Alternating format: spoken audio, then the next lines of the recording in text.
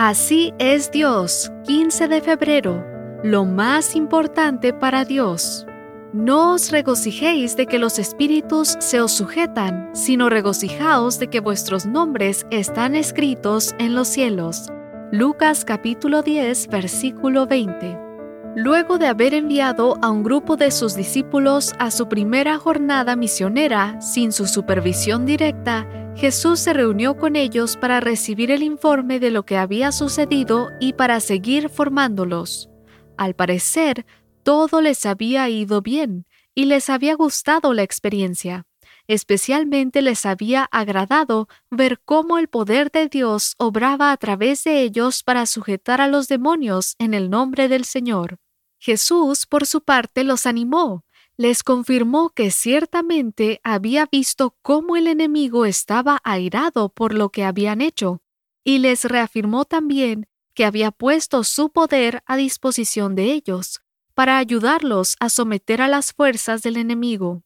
Entonces Jesús dijo otra cosa que nos muestra un retrato de cómo es Dios.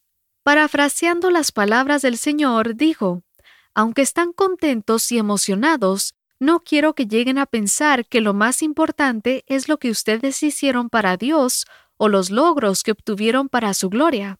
Lo más importante y el principal motivo de gozo debe ser lo que Dios ha hecho por ustedes al inscribir sus nombres en el libro de la vida. La verdadera razón para regocijarse no es que ustedes tengan poder sobre el enemigo, sino que el enemigo ha dejado de tener poder sobre ustedes, gracias a Cristo. Aquí Jesús nos muestra que, para Dios, el llamado va primero que el ministerio. Lo que somos en Cristo es más importante que lo que hacemos para Cristo.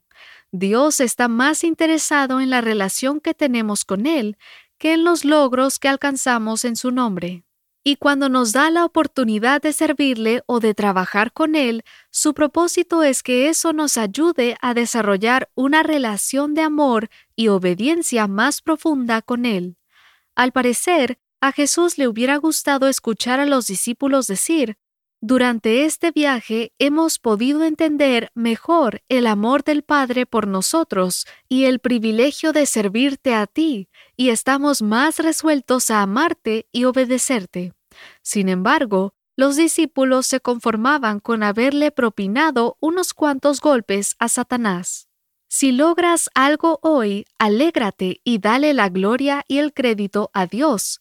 Pero si no logras nada extraordinario, recuerda que tu salvación no depende de eso, sino de lo extraordinario que Cristo hizo ya por ti y que te convierte en ciudadano del reino de los cielos.